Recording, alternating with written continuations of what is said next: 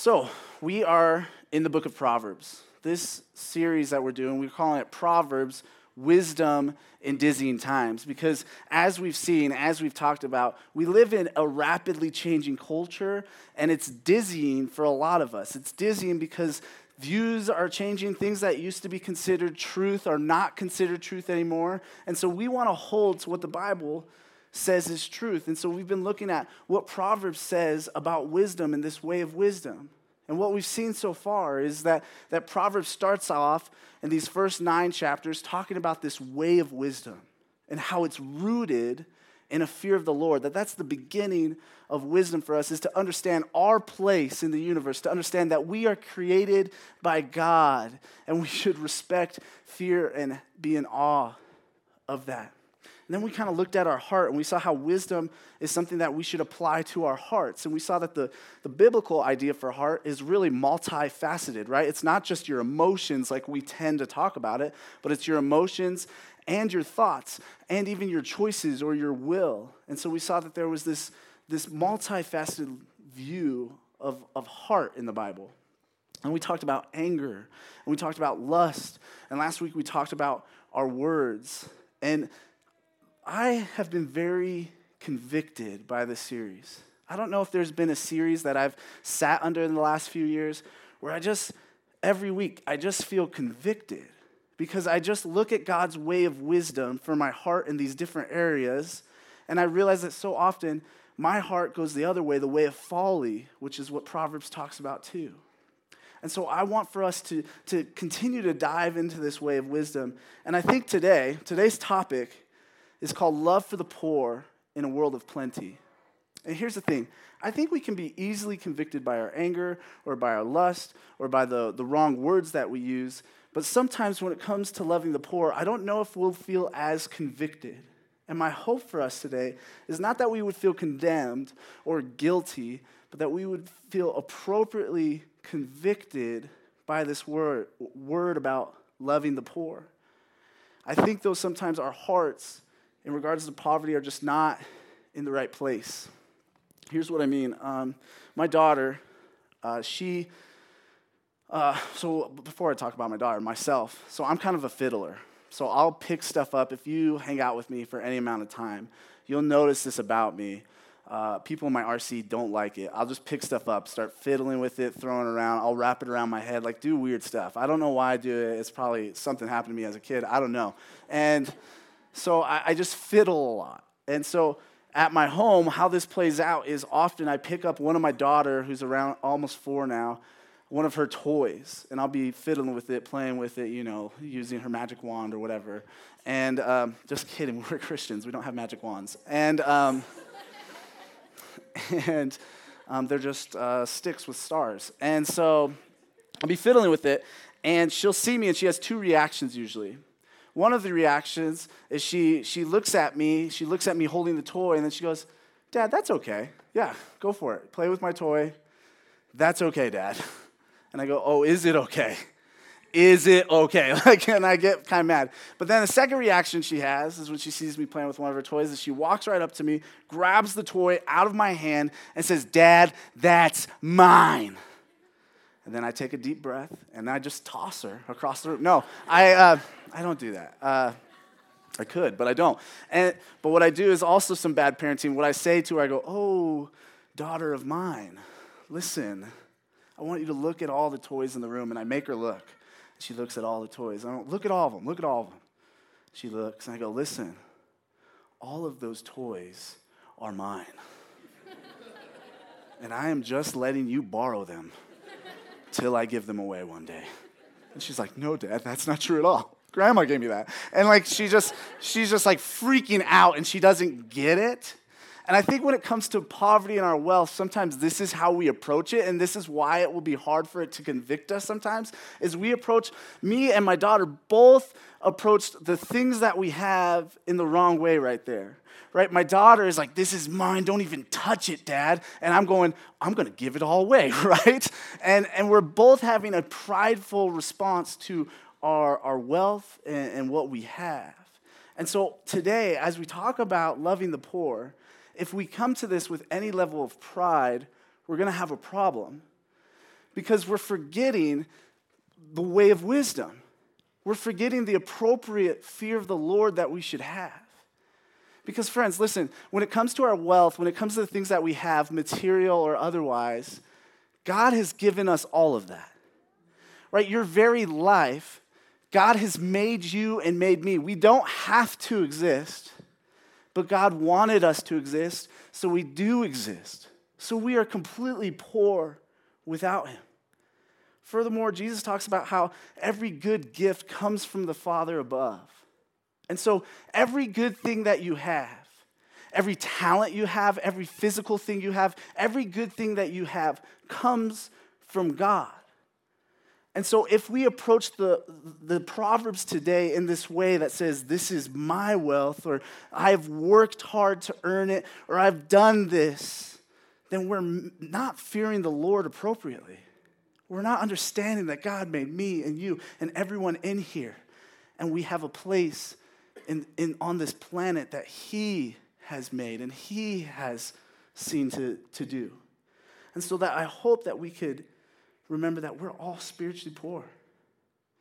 That we would all be materially poor if it wasn't for God. Here's the thing, guys. Sometimes I'm talking to you and I'm talking to myself, and it feels like, and please don't hear this politically, but it feels like you guys have chose where you were born. As if you had some say in being born into a good family and into a good country.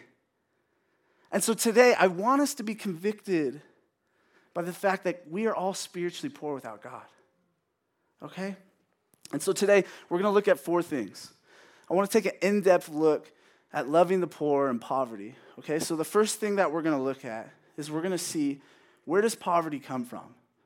Right? Big idea, I'm going to tell you. And so, where does poverty come from will be the first idea.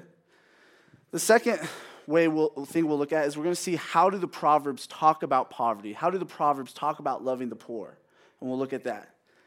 Then the third thing we're going to look at the 3 areas of our heart, and we're going to say, how can these 3 areas of our heart love the poor better? And then finally, I'm going to give you 3 practical things that you could do today to begin to love the poor better. Okay, so that's what we're going to get into, those 4 things. So let's start with, where does poverty come from? So I'm going to make it real simple for you. Poverty comes from sin.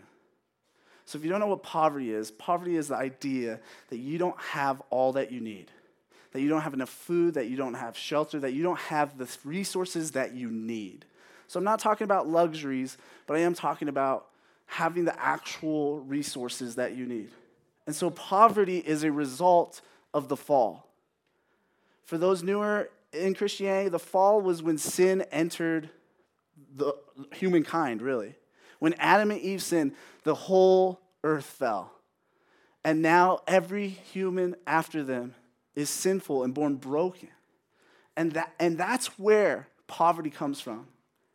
Because if you look at the Garden of Eden, there was not going to be any poverty in the Garden of Eden. Even if Adam and Eve started having tons of kids before they sinned, they would have had enough in the garden. And one day, in the kingdom of heaven, when God restores all things, there's not going to be poverty. We're all going to have all that we need. And so we have to realize that poverty comes from sin. Poverty is it happens because of sinful people. And if we don't get that moving forward, I don't know if we'll really truly understand the way of wisdom that God has for us in regards to loving the poor.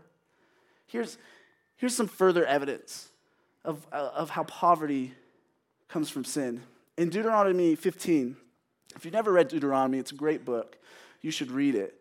It could sound repetitive, but it's Moses' last speech to the people of Israel. It's his last speech, and then he dies. Okay, and he gives this speech, and he recounts all the things that they had been taught by God and all the things that God had done for them. And he's recounting it. And all while recounting it, he's setting up this picture of what God's people could look like if they followed him. But Moses knows the people, and he knows that they're not going to follow God correctly. And so he also speaks to this dynamic of, here's what it could look like, but you're not going to do that. Your hearts are too hard. Your hearts are too sinful. You need new hearts from a prophet greater than me one day. And so in Deuteronomy 15, it's really interesting what God says to the people in verse 4 and 5. It says this, "But there will be no poor among you, for the Lord will bless you in the land that the Lord your God is giving you for an inheritance to possess. If only you will strictly obey the voice of the Lord your God, being careful to do all this commandment that I commanded you today." So Moses, in his final speech, he's saying, listen, if you follow this stuff, if you do this stuff, there will be no poor among you. You'll have all you need if you listen to God. Then this is what's really interesting, why I want to bring notice to this chapter is 6 verses later, in verse 11, Moses says this, "For there will never cease to be poor in the land. Therefore I command you, you shall open wide your hand to your brother, to the needy, and to the poor in your land." Now, someone might read through this and go, that's a contradiction. But no, what Moses is speaking to is that sin is going to cause there to be poor in the land. That people not obeying the voice of the Lord is what's going to cause poverty. And so we have to realize that we can love the poor in a world of plenty if we listen and obey God's voice.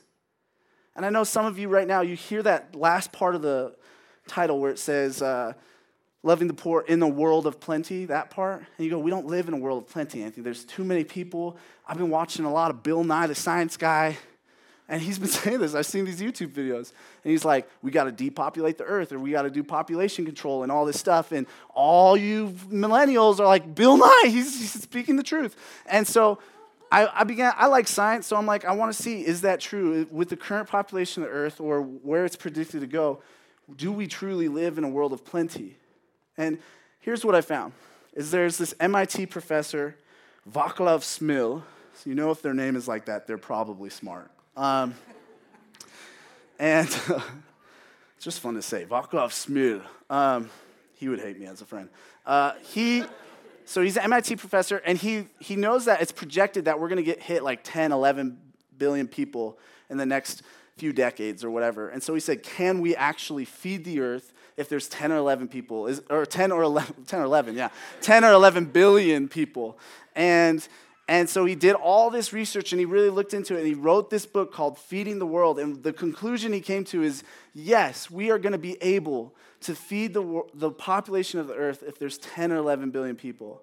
He doesn't sugarcoat it. He doesn't go, oh, it will be super easy. He says, no, we're going to have to farm right. We're going to have to essentially steward these things correctly. And so he makes that claim in his book after a ton of research. The United Nations Development Program, they claim that the current population of the earth stands, I'm pretty sure, that everybody on earth right now, all 7.5 billion people, we could eat 2,500 calories a day, every single person, every day. So when I look at my soda can, it says 2,000 calories is the recommended, right? And so they're saying you could go 500 over what your soda can says. And so there's enough food. So then maybe you're like, well, there's not enough space. This is a crazy thing that's true. You're not going to believe me. You're going to be Googling on your phone if this is true or not. If we took the entire 7.5 billion people on this planet and we said, let's just try to fit them into one state. Let's pick Texas. You know, everything's bigger in Texas, like whatever, right? And even though Alaska's bigger. But let's try to just fit them into Texas. And you took all 7.5 billion people and you divided it by how many square feet there are. Every single person could have 1,000 square feet of their own. So think of that. That's bigger than a lot of the apartments a lot of you live in. That's like as big as the townhouse I live in. It's not quite as big as some of the homes, but there will be some of you in a family, so you could have 2,000-3,000 square feet together as a family, right? And so that's a real fact. So we could fit everybody in Texas. Now, I know there's like mountains and stuff or whatever. You're not be able to do that probably. But I'm guessing throughout the rest of the earth, there's plenty of habitable space.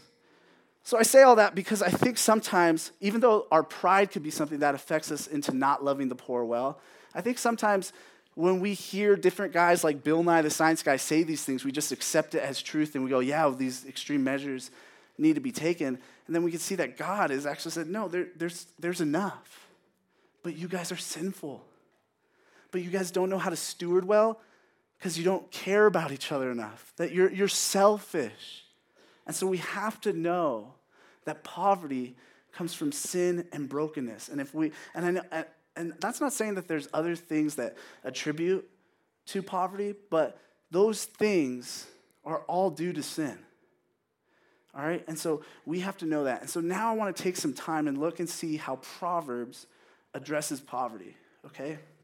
Now, the way that Proverbs talks about certain things can be confusing because I think a lot of us read the Bible with Western minds and we think we have to read this thing like just literally, like every single genre in the Bible has to be read literally, which is confusing when you get to the poetry of the Psalms, right? And so we have to know that we should read the Bible literarily and know what type of genre it is and understand it then. So when it's historical, yes, that's literal. But then when we get to the Proverbs, it's wisdom literature. It's almost poetry. And so sometimes we read the Proverbs and we think they're promises. Like, if you do this, then God will do this.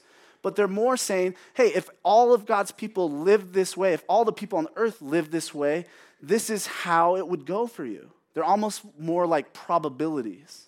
And so when the Proverbs come to something like the idea of poverty, what you're going to see is seemingly contradictory verses, but they're not contradictory. They're trying to give you the full scope of what is happening in regards to poverty, okay? And so we're going to look at two of those verses right now and see how Proverbs actually gives us a lot of wisdom because it doesn't just say one thing causes poverty, it says a few things. So Proverbs chapter 10, verse 4 says this. It says, a slack hand causes poverty, but the hand of the diligent makes rich. So, right, one of the first verses we get about what causes poverty outside of sin in Proverbs is a lazy hand. Someone who's lazy, someone who's not working. Okay, and so we have to realize that sometimes poverty does happen because there are people that are lazy. And again, the Proverbs are supposed to convict us, not make us be able to convict others all the time, unless you're a preacher like me. And so we have to just realize, though, that that is a factor. The laziness in our hearts will sometimes cause us not to work diligently and to not have enough. Okay, but the Proverbs don't leave it at that. Proverbs 13:23 says this, the fallow ground of the poor would yield much food, but it is swept away through injustice.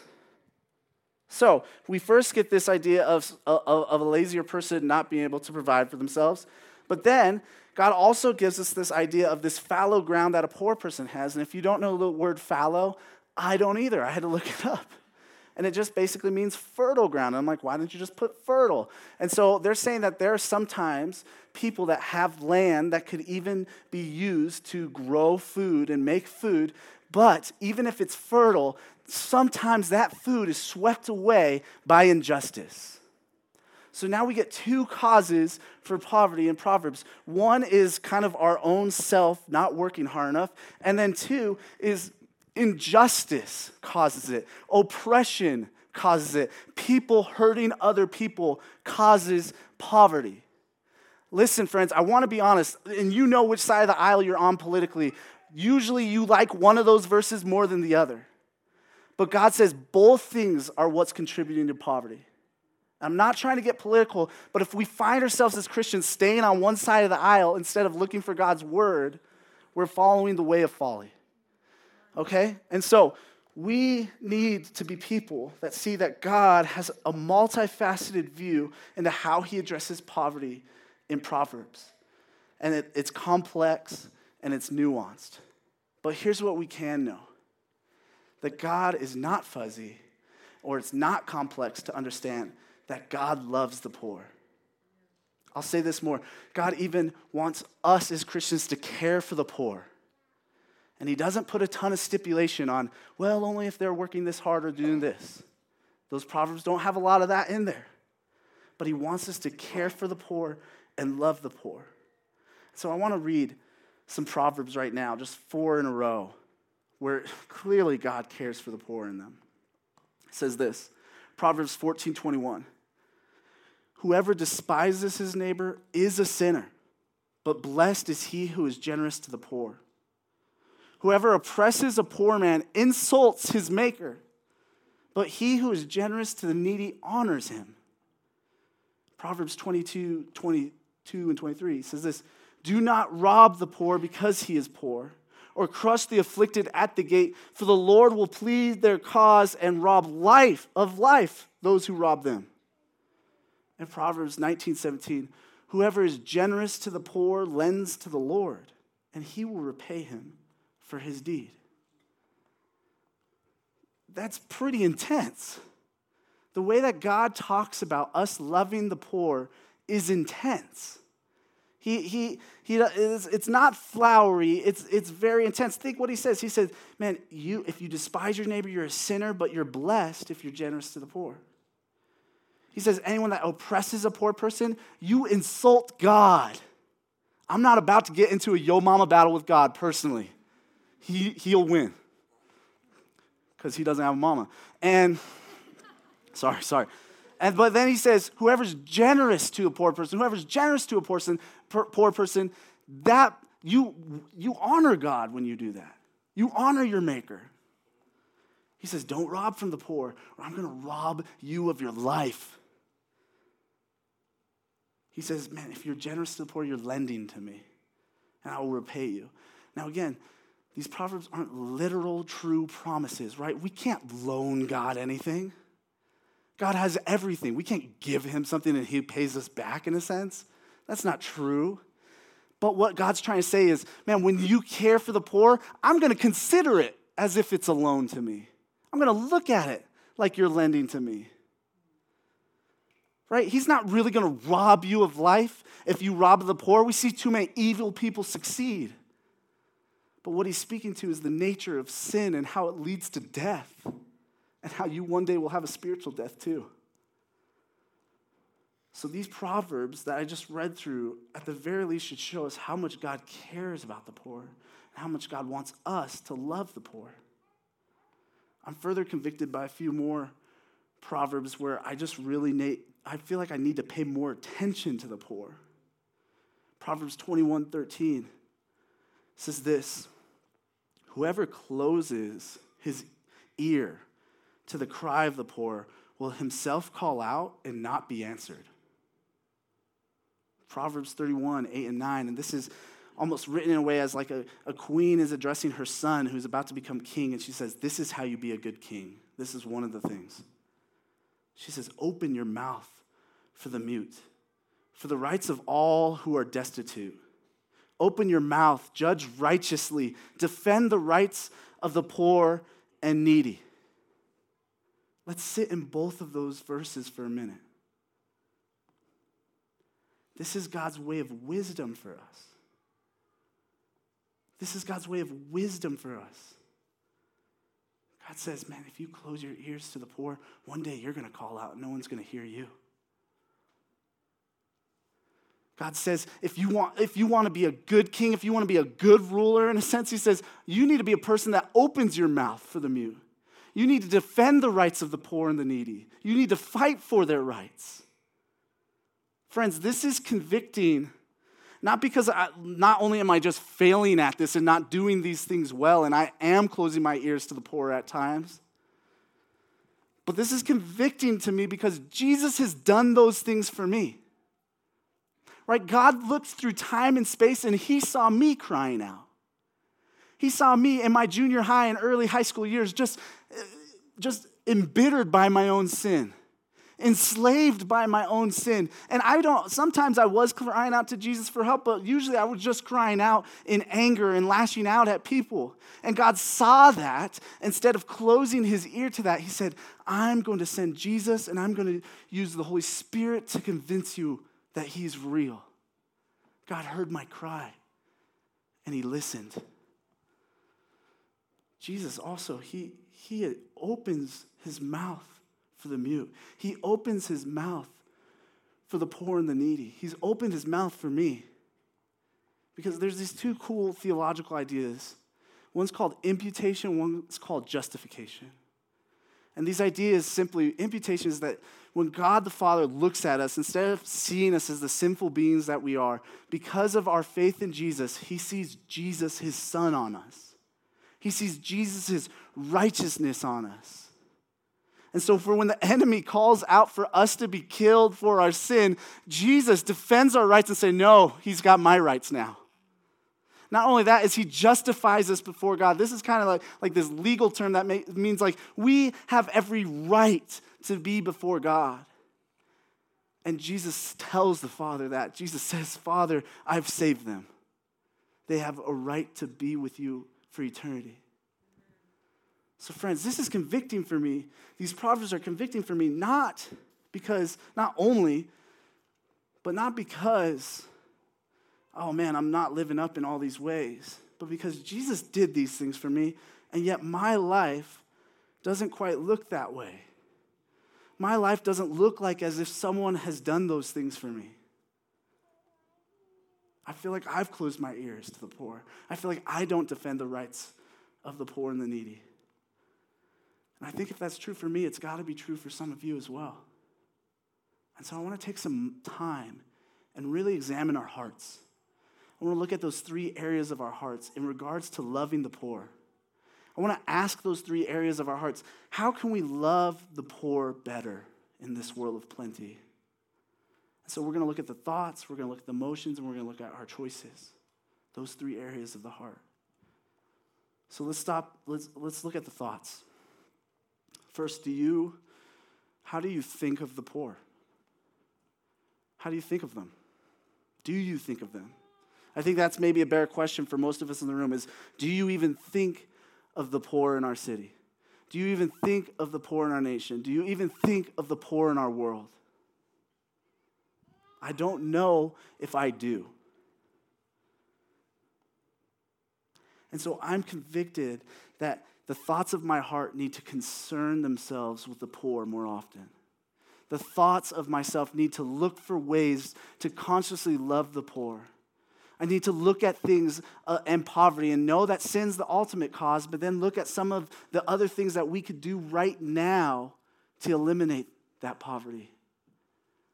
So do you think of the poor? How often do you do? Do you ever think of the poor? The next area of our heart, our emotions. How do you feel about the poor? How do you feel about the poor? Is it fear? Is it disgust? Is it anger? Anger might sound weird, but I have conversations with myself and with others that just say, man, why doesn't this person just get up and work? And again, when that is motivated by anger, I think there's a problem there. So how do you feel about the poor? And I just wonder if we took our raw emotions and we set them before God and said, God, I'm feeling all kinds of things about the poor. Can you show me the right thing to feel? What if we said, God, help me to empathize with the poor? Because again, friends, remember, you should have an appropriate fear of the Lord in that we live in a broken world, and you and I are only 1 or 2 calamities away from being homeless ourselves. We've all seen it. We've all talked to homeless people. We all know people, maybe not all of us, but we know people that just 1 or 2 or 3 really bad things happened and they were just done. They were homeless. And so what if when we encountered poor people, instead of feeling these raw emotions, what if we took those emotions and said, God, help me to feel empathy? Empathy is essentially saying, how can I feel what they're feeling? Empathy is essentially saying, let me put myself in their shoes. So what if we did that with our emotions in regards to the poor? Finally, what choices are you making in regards to the poor in the final area of our heart? What choices are you making in regards to the poor? So simply, what are you doing with your resources? What are you doing with the things God has given you?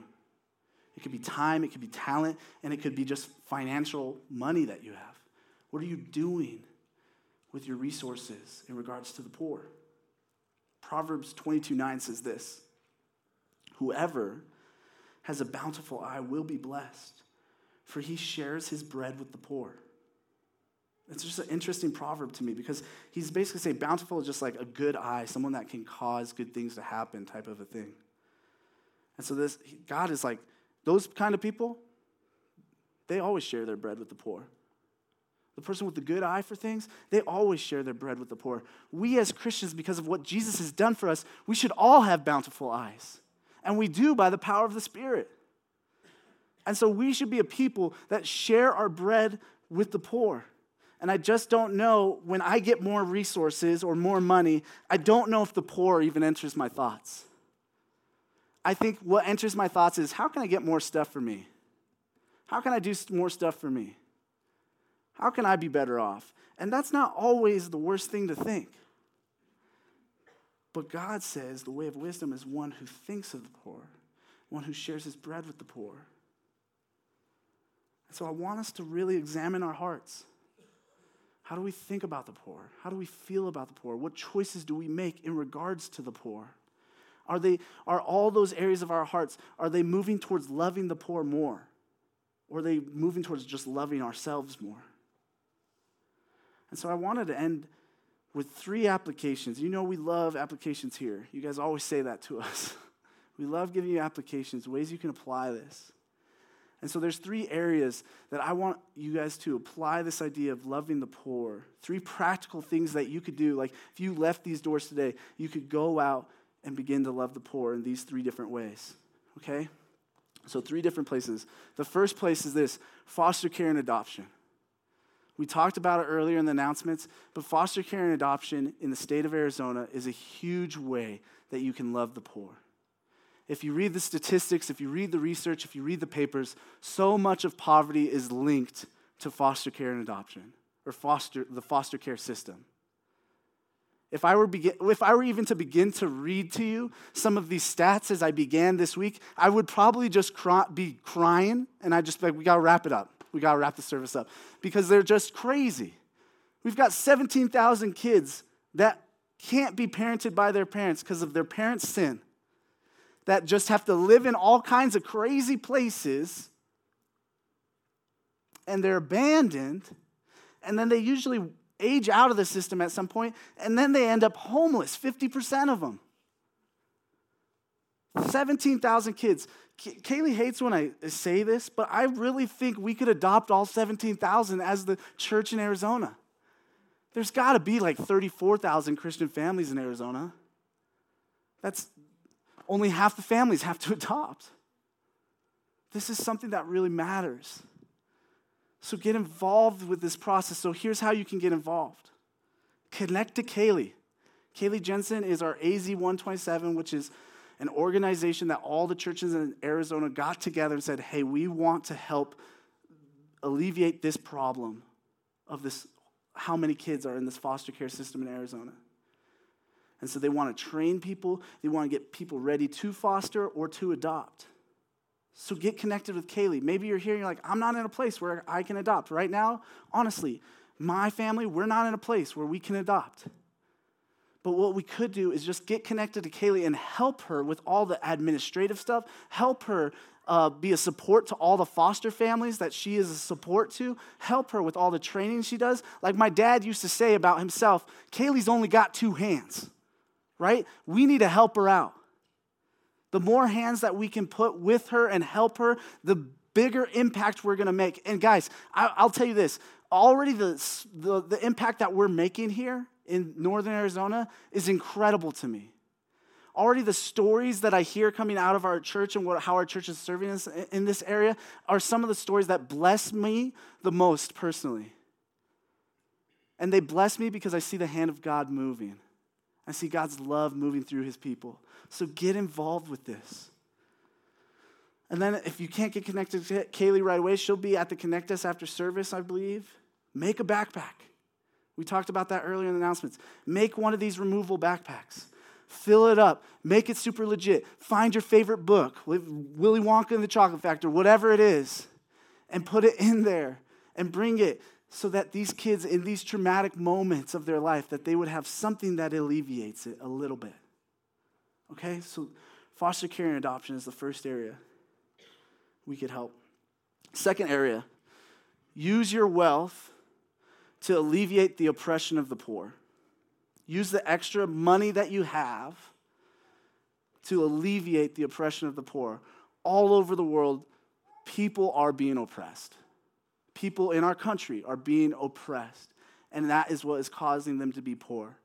Sometimes it's on a huge level where it's like groups of people oppressing other groups of people. Sometimes it's a small level of just a really horrible father to his family, or a real horrible neighbor, or a real horrible business owner. And so what we can do is we can step in and we can give our money to organizations that care for the poor.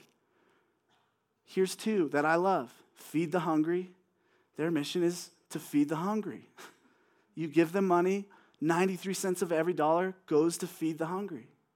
Another one of my favorites is this organization called Preemptive Love. This brother in Christ of ours, he saw just the craziness happening in Syria and Iraq, and he said, you know what, I'm going to move to Iraq. Dude, this is like the whitest guy you've ever seen. And he moves to Iraq and he begins to love the people, and his whole mission is to preemptively love people. And the big mission of their organization is to love those who violence has been done to. And then they also want to help people start businesses and create jobs. It's a beautiful organization. Donate to them. They need money. They're all the time. I'm in their email list, and they tell, man, we just need sleeping bags because this really crazy thing just happened, or we need this or that.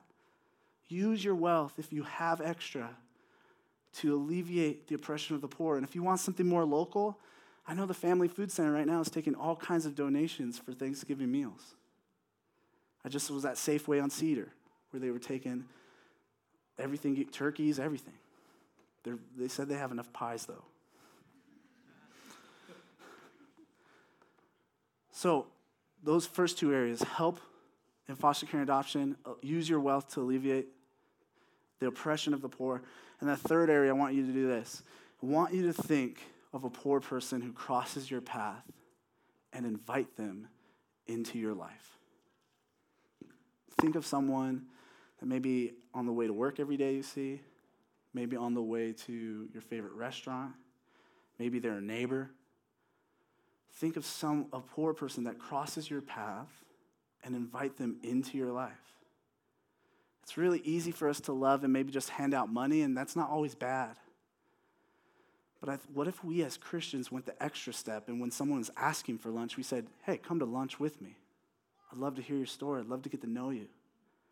What if we did this, and this would be really crazy, and I'd be getting complaints all the time. What if we invited those oppressed by the poor to our redemption communities? What if they were part of our community? What if they began to see how God loves them through how we love them? How God wants to care for them through how we care for them? I'm not saying this is easy, or I'm not saying that there won't be difficulty in this, but what if we began as a church to love the poor in a way where we invited them into our lives, just like Jesus has invited us into his life? So those are just a few ideas, 3 ideas to care for the poor. Loving the poor it's all throughout the Bible because God identifies with the poor. Something we say here is gospel-centered outward focus. So part of why we say that is because we want the gospel to be to motivate everything we do. The good news that Jesus has saved us, we want that to motivate everything we do. And sometimes we just talk about the gospel and we just see its historical facts instead of seeing the depths of what it means to be a child of God. And that should motivate how we live our very lives. That's why we say all of life is all for Jesus, because we think if the gospel is motivating everything you do, everything you can do can be all for Jesus. And the way that we care for the poor should be a sign of how we're centered by the gospel. Because Jesus cared for the poor, Jesus became poor to save us poor people. 2 Corinthians 8:9 says this, you know the generous grace of our Lord Jesus Christ. Though he was rich, yet for your sakes he became poor, so that by his poverty he could make you rich. So when we love the poor, they are getting a glimpse of what the gospel is like. So think about that. Think of what Jesus did. God, who owns everything, said, you know what? I'm going to be born to a virgin who's engaged to a carpenter. They're not going to even have enough money to get into an inn. Right? We tell that story very romantically. And the thing is, they probably didn't have enough money.